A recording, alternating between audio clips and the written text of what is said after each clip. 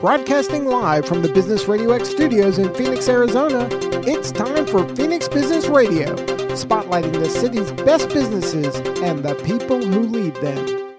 Hello and welcome to Phoenix Business Radio with Business RadioX, the fastest growing B2B network in the country. I'm your host, Karen Nowicki, and we are in the studio today with Joe Pusz of PMO Squad and Mark Boundy of Boundy Consulting. Welcome, guys. Thank you. Thanks, Karen. Absolutely. So, Joe, you're new to the Phoenix area. We tried to turn on a haboob for you last night. Did you experience it in your neck of the woods? We didn't get the haboob part, but we got a nice lightning storm. It was something to watch.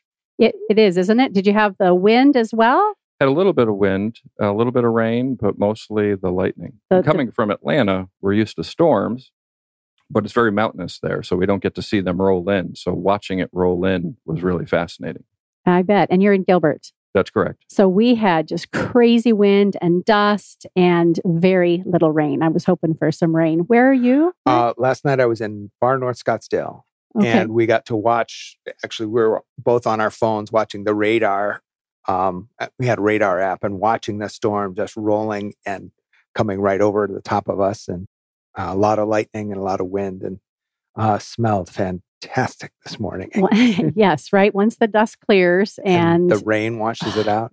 Yeah. It's beautiful, isn't it? Yep. Yeah. Well, welcome, Joe, to the Phoenix area. You haven't really planted your feet here too long, have you? 2 weeks. Still finding our way. I'm so excited that you're here. Just a great opportunity to introduce you to the Metro Phoenix area and tell our listeners about you and PMO Squad. Before we do that, let's hear from Mark a little bit. And the way this works is we just want to have a great conversation. So anytime either of you have something to add, please jump in there. We just want to give our listeners an opportunity to get to know you, your businesses, and how you're helping businesses in the area. So, Mark, let's start with you, Boundy Consulting. And I know that you're affiliated with a larger sales consulting firm. That's right. I'm licensed as a partner for the world's largest, most successful B2B sales performance firm. It's called the Miller Heiman Group. It is an amalgam of Miller Heiman, Huthwaite, Achieve Global, names that a lot of people in that industry have heard about, but nobody outside of that industry has any particular reason to have heard about. I have been using their methodologies for about 25 years, and they have made a huge difference in my professional and even also in my personal life. And I'm thrilled to be able to share what I've learned. It's kind of one of those, I've been there, I've done that. Now I want to help other people do that. And a lot of different industries you represent. Yeah. Tell me about some of those. I know I saw aerospace, banking. Yeah. Very interesting that every one of those jobs kind of gave me a pivotal skill that got me to the next one, but I couldn't have skipped any of those. I was in wire and cable, electronic components. My biggest customer was Lucent Technologies, buying my wire and cable for their telecom gear. So I got into telecom gear. And I was a product manager, which is kind of a general manager inside the company for one of the products. It was the very first voice over IP product, carrier class voice over IP product in the world. And so I got to help shape how that industry was launched. And it was just a lot of fun.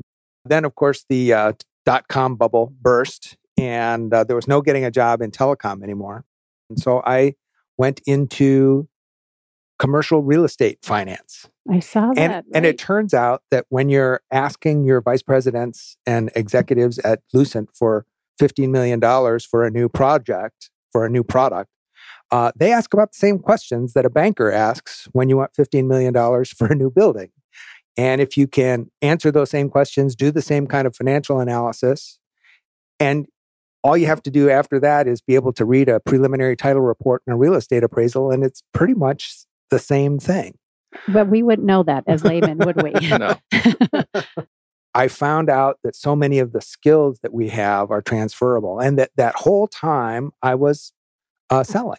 People telling me, Mark, you're in product management, you're a technical guy, but you're really great in front of customers. And it was basically my career up to that point was 15-year cage match of people telling me, you need to sell. And I'm saying, well, I'm fine in front of customers, but I don't want that sales title.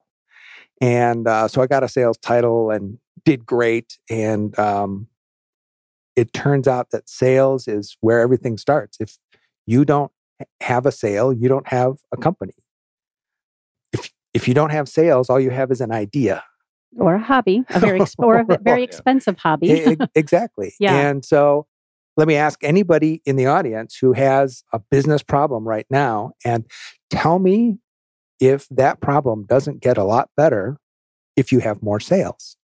No matter what that problem is, it gets better with more sales. So I can fix a lot of problems even when they aren't sales problems. And a good portion of it, as you alluded to, is communication, correct? I mean, exactly. And what you teach and share with your clients, is it a combination of transactional sales and relationships? That's my languaging, very naive languaging, I think, between transaction sales and relationship sales. Is there a difference in what you do?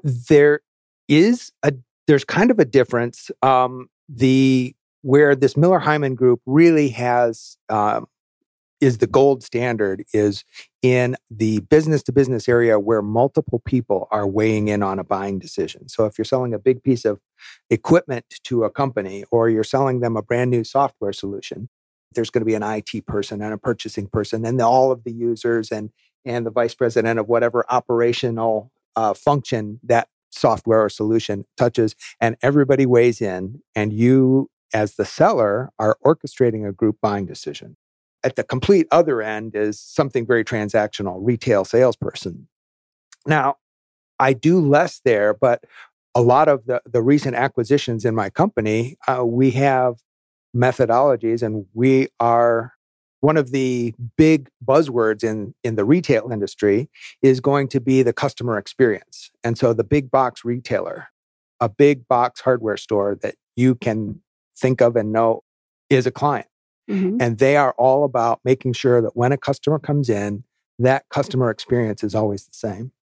I was actually listening to a consultant for restaurants, and he said, the chance of a second visit to your restaurant after a great first visit is 40%.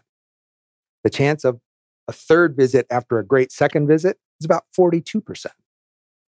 The chance of a repeat visit after a great third visit is over 70%.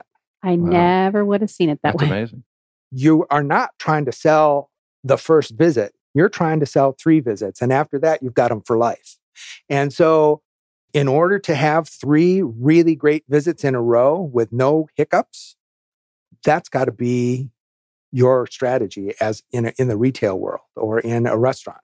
And so much of what it takes to understand what the customer's going through and trying to make sure you have a great experience for them. That's what I do, and it's a thrill to be able to do. That's pretty fascinating. And project management, as Mark was talking about, he's got the front side of that with the sale, and then when we get the project management side, we're the execution a lot of times after what has been sold. So to hear the sales side of this is great for me as well. Very informative. Well, and when you have that group buying decision, when I sell somebody, a vice president of sales and all of his lieutenants and directors of sales, we're going to change the way we sell. We're going to be more customer focused, and we're going to add all these metrics, and we're just going to change the selling culture. Then it comes time to execute that plan. Right. And so many times that's where an initiative can fall, because we didn't get everybody on board. We didn't manage all the details. And so that is the project management is a huge important part of what I do with my clients. And that's where we like to step in, right, and deliver. Oftentimes we get sold a engagement where a sale opportunity took place. The operational staff wasn't aware of what the sale may have been because it was at a higher level than them. And we come in and we rescue a project that's failing. And as consultants, we come in with that expertise to deliver on projects which may not be going as well as you would hope, as opposed to a traditional contract project manager. Maybe it doesn't have the experience to be able to make that save. You know what's interesting? when I have guests coming on the show, I always like to kind of look to see, are there some commonalities, even though they might be coming from very different industries? And I noticed that you both spoke, and the information you shared with me ahead of time about, in Mark's case, the sales manager who maybe was a great salesperson and was, invited to step up into leadership, but may not have all it takes. And then same thing with Joe with project management. Not always are the project managers the people who have the skill set to lead an important project. Can either of you speak to that? Is that what's happening and why consultants like yourselves are so important? Yeah, I think from my side, we call them accidental project managers. And in the organization, they may be a subject matter expert and looked upon and looked up to by their peers, but they haven't had any training in how to go deliver a project. So they get assigned to lead a project and they have no idea where even to start. And oftentimes the project will fail. It'll be a hit to them, the reputation in the business. They're no longer looked up to. They lose that leadership credibility, and all because they got put into a situation where they couldn't win, right? They just didn't have the training to do that. Project management, so different than all the other skill sets. Whereas a consultant, that's all we do. We specialize in project management. Amen, Joe. I've seen a statistic that 65% of great sellers, top performing sellers who get promoted to sales manager, wash out. They fail. What's a percentage? 65, wow. 2/3 of them. And that is because what it takes to be a great seller is way different than what it takes to be a great manager and great coach. Joe and I were actually talking about this a little bit earlier before we went on air. And it's not as simple as just going to that sales manager or going to some great seller who hasn't been promoted yet and say, just follow them around and do what they do. Because that observer doesn't know which elements that they're watching are just part of that person's personal style, which ones are actually their bad habits, and which ones are the effective behaviors that are making them the top performer. So I think Joe and I probably have a real similar version, but what I do is we have described what those high impact behaviors are. And we want to turn those behaviors into a framework that every seller should do. And we want to give them words and a language so they've got a common language and a description. So now that sales manager knows what the effective behaviors are and say, well, the way that Joe did it was this way, and here's how he did it in his personal style. The way that, somebody else does it is in their personal style, but here's what they're doing. Here's the underlying thing. And now you can coach it. Now you can teach it. And track it. And track Coach, teach, track, and then obviously feedback, right? And replicate it across all of your sellers. Again. So, and one of our differentiators are the soft skills, right? So you talk about the sales side, and project management has a lot of technical components to it. And okay, project managers get away with being good at technical skills. But the differentiator of the great project managers are the ability to negotiate, the ability to go in there and work in critical situations with conflict resolution. And those soft skills, which aren't taught in a book, right? They're not in a software application. There's something that you have to observe and get trained upon, are where you can really make a difference. And that's where, as consultants, where we can come in and show organizations, you may have project managers on staff that are delivering okay, but 51% of all projects and organizations finish off budget and outside of schedule. What percentage? 51%. Incredible. So I don't know if there's too many organizations out there who want to do a 50-50 chance on is this project going to be successful or not. I'm willing to bet not. So for our side, right, this is where you go in with a more experienced consultant to work on these projects, which you spent a lot of money to purchase something, and then you want to go in and be able to execute, right? That vision that you created at the sale needs to become a reality on the execution of the project. And I think, again, that's where we're really complementary with Mark, right? The front side and the back side of the transaction. Absolutely. I'm actually talking with a client right now who 5 years ago went to a consultant, and they, in great detail, defined their sales process, everything the salesperson has to do, what expertise they bring in, where this brochure comes in the process. And So it was a real detailed playbook. But wasn't effective. It wasn't effective because that is a foundational skill, understanding that there's a selling process. But now you have to make sure that you have the soft skills to make sure that a customer is going through a buying process. Mm-hmm. So there's a whole language of making sure that you're having the right kind of conversations and the customer is involved in a buying process, and which goes to negotiation and empathy and listening. Absolutely. And we're going to take that selling process and say, for stage one, here's what happens in the selling side, but a customer has to have done this.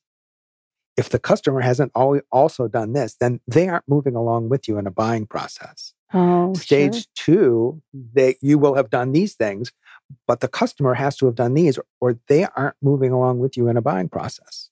And so if you have your CRM really well documented and you have all these opportunities and you've, ask any salesperson how many times you've gone through the demo and the quote and the white papers and everything, and you're waiting for the customer to make a decision.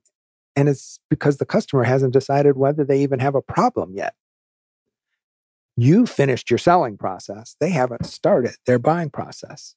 Interesting. And if you're not a trained salesperson, you have no idea you are showing up into the process that's been created for you. But whether or not that process is effective or not is really where you come in. Exactly. And that is the difference between a seller-centric process and a buyer-centric process. With the way buyers are and the way customers are, they inform themselves. They're on internet learning a lot about the solution. So the seller's role of providing education really isn't very important and actually can be kind of aggravating. If a salesperson comes in and tells a person something that they already know or asks them a question that they should have already learned from doing some online research before you walked into that appointment, you're an irritating person, not a salesperson. That seller has to be able to understand you, your problems, how you intend to fit this solution into your operating rhythm, into your actual corporate culture, and the salesperson who listens best, even if there's two of them are selling the exact same thing, the salesperson who listens best and helps that customer forge the connections between what the customer has in terms of gaps, needs in their head, and what you provide, that's the seller that is going to be more successful. When we talk similarities right at the beginning of a project, we always develop a project charter. And one of the first things we define is, what is the problem statement? And if you haven't identified what that problem is, it becomes a very difficult project to execute to satisfaction, because at the end, you don't know what you're solving. How do we know if we implemented something that's going to fix the actual problem? So again, a contract project manager or a staff project manager who may not be experienced is going to go execute the project. The differentiator with the consultant is we're going to go in there and identify, just as Mark talked about, we're going to listen. We're going to identify what the problem is. We're going to lay out a methodology of how we're going to get there, but we're going to make sure that they're invested in the project and we're not just executing the project. Yep. And if you don't have that, you made a sale on something that you can't deliver on. Yep. Joe, I've got a question for you. This is something that I live. And after you've developed that problem statement, do you develop some metrics for making sure you are tracking against solving that problem? Some metrics that they may not have even tracked before? Absolutely. One of the most important items right now in the project management space is benefits realization, right? So if you have a problem that has metrics out there, usually they do, but if not, we want them to capture the metrics. And at the conclusion of the project, people will say, we were on budget, we did it with quality, and we were within schedule. But if you don't realize the benefit of why you started the project, why do the project? Right. So without the metrics, you can't measure. I was hoping that was your exact answer. And that's key. Well, we're maniacal about creating metrics. I don't want to be the sales guy who just sold some sales training and have you wonder whether it worked or not. This is what's going to change. This is how we're going to measure it. And that does two things. One, it helps them understand what progress they're making and how fast. But it also helps you do something I call merchandising your success. They understood what success was going to look like. We measured success. We achieved success. And now you can go back to them and say, our agreed on measures of success were this, and we met it, where the amateur or accidental project manager doesn't do that. And even if they performed roughly the same job, the one who can show exactly what the progress was, probably. Yeah. And I think that's why 50% of the projects fail, because they're going through a checklist. Did we do this? Did we do this? Did we do this? Yes, let's do a stage gate. Let's get executive approval to continue. But throughout that process, they're not saying, are we keeping the eye on the prize here? And are we at the milestone to achieve what we set out to achieve? What I hear you both saying is, when we are in the weeds or we're in amongst the trees as an organization, we may not come up high enough, helicopter view or airplane view, to actually assess and measure how effective we're being. It may feel all great and we may be getting some good feedback, but if we're not effective and watching the matrix and watching the numbers and everything, we don't know whether or not this is where we should be spending our time, both in sales and in project management, right? So you guys in your respective businesses can come in and show a company how to handle that, manage it, train people up with that in mind, and then again, offer that feedback along the way. Sure.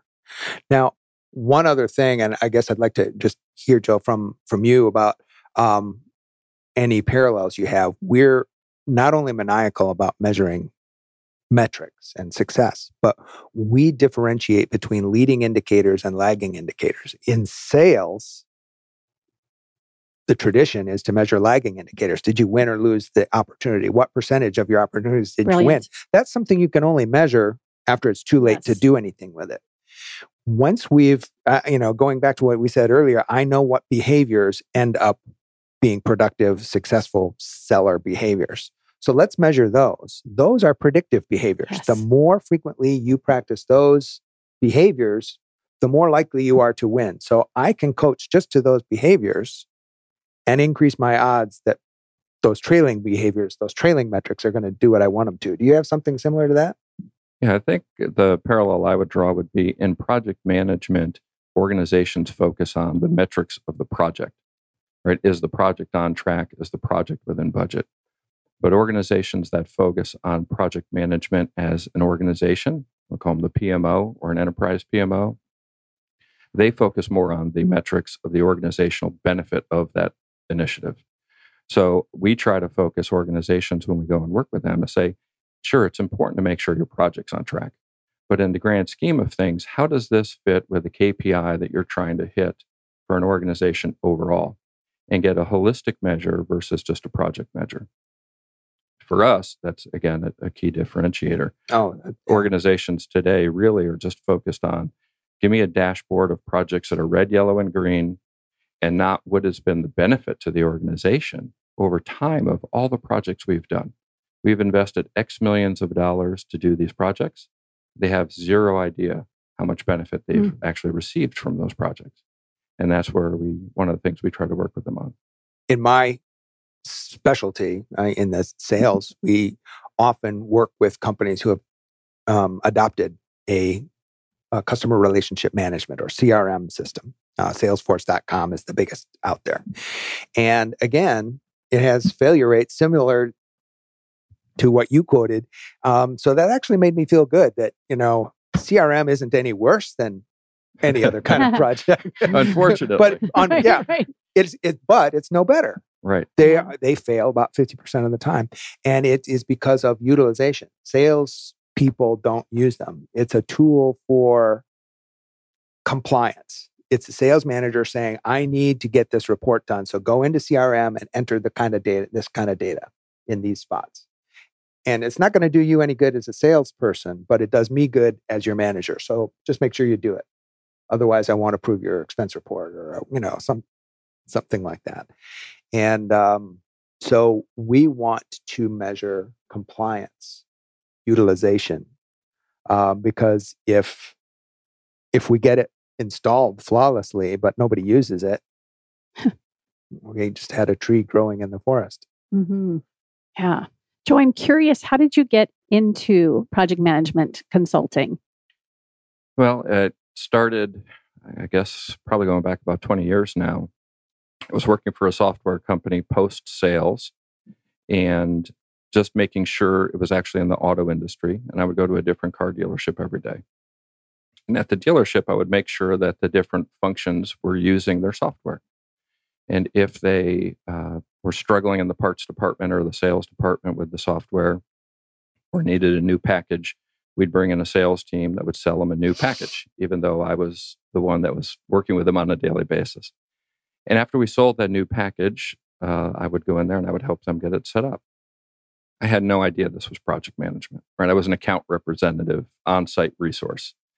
And what I realized was that's what I am. I'm just a natural born project manager, right? Some people are painters or musicians or athletes or sales folks. For me, I know how to run a project.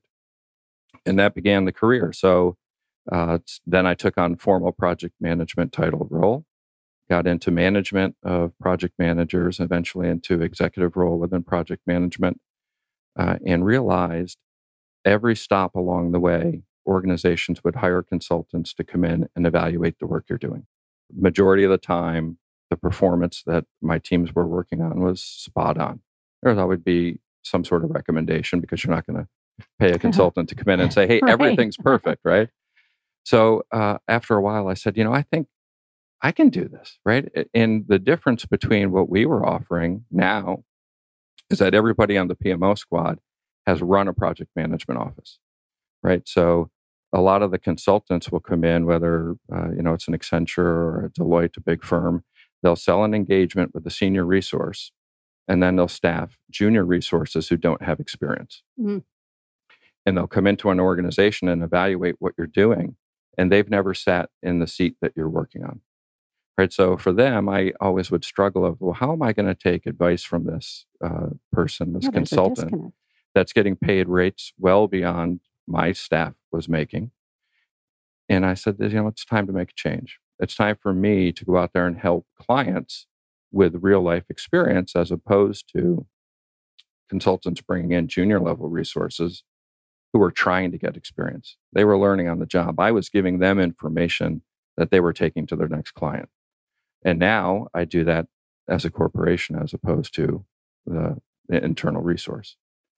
It must be satisfying for both of you to go in and be able to see once you start working with your clients where the competencies and the strategies are going to make a difference and watch that magic take place. I can only imagine how satisfying that might feel. It's really satisfying. The ultimate goal is you've got salespeople who understand the behaviors and they're being able to self-diagnose what they're doing wrong. When you get a salesperson to the point where they're starting to be able to do that, that's great. And using that language you talked about, right? So you're giving them a structure and the language and for them to be able to self-assess and then probably coming to you and saying, oh, Mark, guess what? I know I nailed this one. Or I bombed, but I know what I did wrong. Exactly. And then those people become great sales leaders, but they know how to observe and coach behavior. So they become a first line sales leader and they become a great middle manager of sales because they're starting to understand the metrics and they know which ones are useless and which ones they really want to keep an eye on, and top line sales manager. So you're developing an entire ecosystem. I get to grow sales careers from beginning to middle to end. And that's extremely rewarding for me. Yeah. And I love from our side, right? We'll get hired in, we'll execute on a project, and then they're working on next year's strategic plan. And when they identify their initiatives, they'll say, okay, and let's make sure the PMO squad runs that one. Yes. And that's the rewarding because I'm in it for a win-win, right? This isn't just a one-sided business where I'm trying to do a money grab, right? I want to see my clients be successful. Whether they're a Fortune 200 company or a small mom and pop shop, right? It's all about their success. So when they say, we want you to come back, that's when I know, right, we've made a difference. And oftentimes at that point, they'll also say, hey, instead of just executing that project for us, can you come in and work with our project managers and either provide training or evaluate our project management office or set up a project management office? Because now we know what it is successful, what it looks like. Now we want you to be able to have that be repeatable for us. And we never mind losing a client, right? Because we've set up a PMO for them. You've given them the opportunity to continue on their own because of everything you've offered them for the period that you've been working with them. That's right. Yeah. Yeah, that's really the secret sauce, Joe, is once you know what good looks like and can describe good, you have the keys to a lot of different kingdoms. You know, whatever kingdom you're in, if you can accurately describe good, you can do a lot of great things with that and create a lot of great win-wins. And the beauty of project management, right, is it's not focused on just one part of the organization. So I've had some opportunities where I'm walking in the halls of a client and working with someone. I say, man, Joe, you just know everybody. Everybody that walks by says hello to you. And that's because we have to, right? Yep. Because there's never a project that's just in one department. It always cuts across departments. So building those relationships that you can give somebody value and let those subject matter experts really focus on their day job and what they're good at. And then by doing that, giving them the tools of what these projects were there for, they can do their job even better. And you save them from a potentially embarrassing opportunity where they were going to be asked to be a project manager. And they've in the past failed at that. So they appreciate when you come in and help them out. Absolutely. The term that keeps coming up for me as you two are sharing is mentors. You both are mentoring these companies and everyone in it, from the people on the front line to the CEO and founders and everybody in between. Was mentorship important to either of you in your lives growing up and or in business? I mean, do you have a mentor? Yeah, I think for me, I've always been involved in sports. So that was the beginning for me, was always coaches that got me going. But then as I evolved through my career in the corporate ladder, I was involved in a executive leadership program. And at each of the stops through that program, they assigned a mentor to you. And that was my first time with formal mentorship. And the amount of value that they would provide was, instrumental in my truly my long-term success. So now it's my turn to lift as I climb, as I like to refer to it. So I've done mentoring. I coach youth sports locally back in Atlanta and hope to do that again here in Phoenix. And then working with the PMI, Project Management Institute, has chapters throughout the United States. So I would do mentoring at PMI Atlanta. And again, I'll look to do that here in PMI Phoenix. And then I always try to find a youth charitable organization. So I did the Destiny's Daughters of Promise back in Atlanta. It was underprivileged females or girls, middle school and high school girls who didn't know anything about project management and how it's really part of our lives.